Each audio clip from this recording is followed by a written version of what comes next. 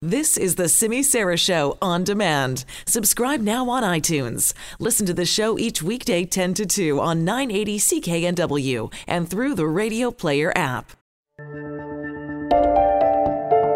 Illicit drugs continue to kill 3 people a day in BC. Deaths are primarily affecting men in the prime of their life. The numbers for 2018 are staggering. 1,489 people died this year of a drug overdose. This isn't like when I was in school and the police were saying, kids don't use drugs that might lead to a life of crime or poor decision making.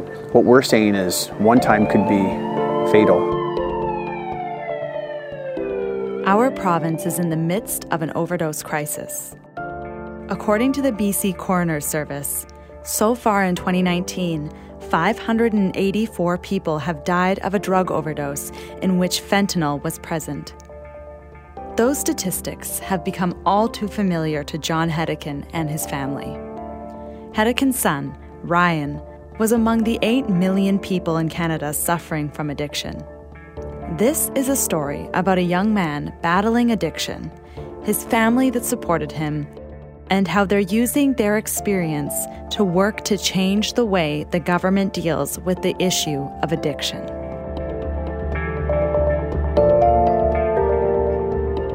Ryan is the oldest of our 3 children. He was an adventurous little guy, typical of lots of little boys. Growing up, he loved sports. He did well in school. He played hockey at a high level. He was our family IT guy. You know, he graduated high school and thought business would interest him, and he got a business diploma at North Island College here in the Comox Valley, and that didn't keep his interest. So he tried the electrical field, and he went to North Island College in Campbell River and completed his electrical training and started down the electrician path. Like, you know, all teenagers hit those years where they're not always under their parents' watch, and it's natural for kids to try alcohol and other substances. And Ryan was just like other kids. You know, what age that would have been, you know, it was 14, 15, 16 that Ryan started to do that, but it was still at a limited basis because he was up early with rep hockey practices. But Ryan was like his mom. Alcohol didn't sit well in his stomach, and he switched from alcohol to marijuana. And, you know, I think that between alcohol and marijuana, it led to Ryan trying other substances. He ended up being addicted to heroin. When Ryan was 23 years old, his family found out about his addiction. Hedican acted swiftly to get his son into treatment. Ryan went into a recovery facility in Nanaimo called Edgewood at a cost of $13,000 a month. Ryan did it was an 8-week program. He did the 8-week program, and he came out and he got a job as an electrician on the new Campbell River Hospital being built. And Ryan relapsed shortly out of Edgewood, which they told us there was a 92% chance he would relapse. Only 8% normally don't relapse. So for $13,000 a month, we were basically told that there's no hope. After his relapse, Hedican and his family lost contact with Ryan for approximately 6 months. It was terrifying. And then he reached out to us and asked for help, and we were able to get him into a facility in New Westminster called The Last Door. Before Ryan could enter the second recovery program, he had to wait until after the weekend. He called us on a Friday night, and recovery facilities don't do intake on weekends, so we had to wait till Monday before we were able to get him into a facility. And there's no detox available in the Comox Valley, so I had to drive around the valley for 2 days buying my son heroin, not knowing if it was going to kill him, before I could get him into recovery on the Monday. And it was surreal doing that. After spending 8 months at the Last Door Recovery Center, Ryan graduated from the program and began living his life free from addiction. Despite his success, Ryan felt a lot of shame about the toll his addiction had taken on his family. And Ryan felt such guilt for the cost of these facilities that he asked us to adjust our will so his brother and sister didn't have to pay for his expenses. Ryan returned to work on a construction site, this time in Vancouver. He had 8 months sobriety, and his family thought he was looking forward to the future. But that all changed on April 24th, 2017. I was at work.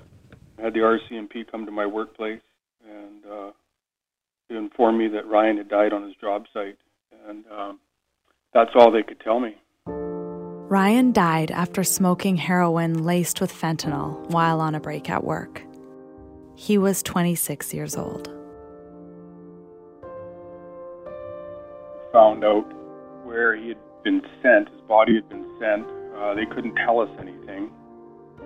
And because of the number of people dying, they were backlogged. And all they could say is, because your son has been sent to this particular funeral home, that tells us that it was drug-related. And it was a week before we were able to get our son back to the Comox Valley because of the backlog and fentanyl deaths. You know, you can't move on in life because it happens every day. And it's been happening every day since Ryan died. So how do you try and move forward in life? You can't.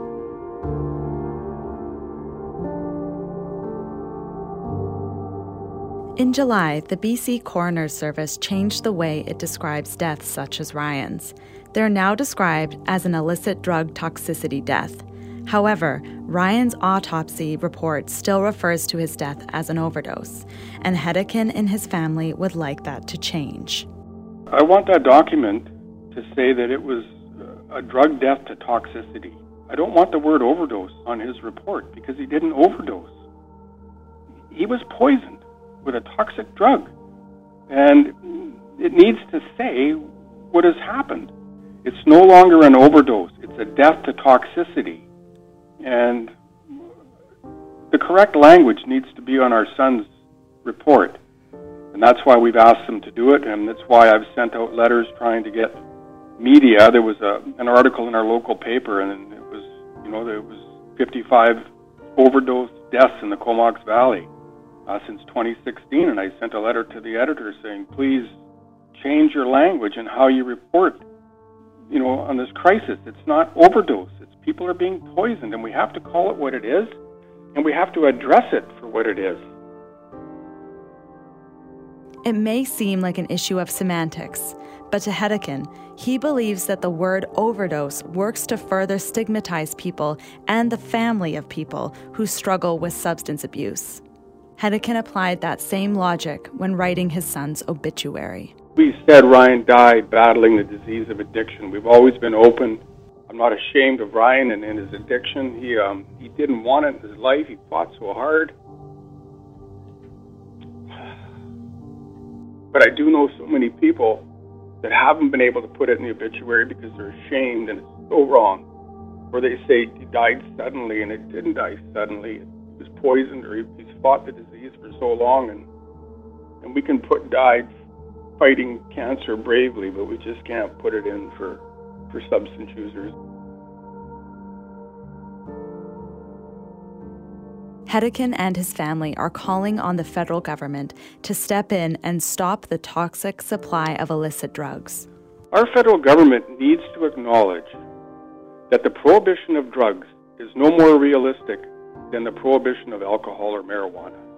And we need to provide a clean source of regulated substances like we do for alcohol and marijuana. We need to get organized crime out of our neighborhoods, stop the drive-by shootings, quit wasting the billions of tax dollars, and acknowledge that drugs are part of life. We can't keep drugs out of prison, and they think they're going to keep them off the streets. We have over 50 years of evidence of the failed war on drugs. It's because it's a war against ourselves. People use drugs. So let's acknowledge it. Let's stop people from dying and support it.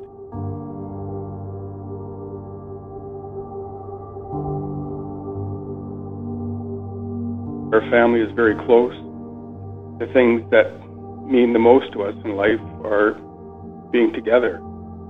So all the dates that we had in our calendar, birthdays, Mother's Day, Father's Day, anniversaries, Christmas, Thanksgiving, those were all dates when we got together to be with each other.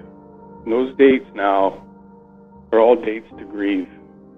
And it's something that we We all know when we get together, we're getting together as a foursome, not a fivesome. And we look forward to things that we plan to get together, and then when that day comes, it changes because we know there's somebody not here with us. And it's, in some ways, I'm glad I'm turning 60 because I'm going to have 20 plus years, I hope, of this, but I couldn't imagine. My kids have got so many more years. This is going to be in front of them.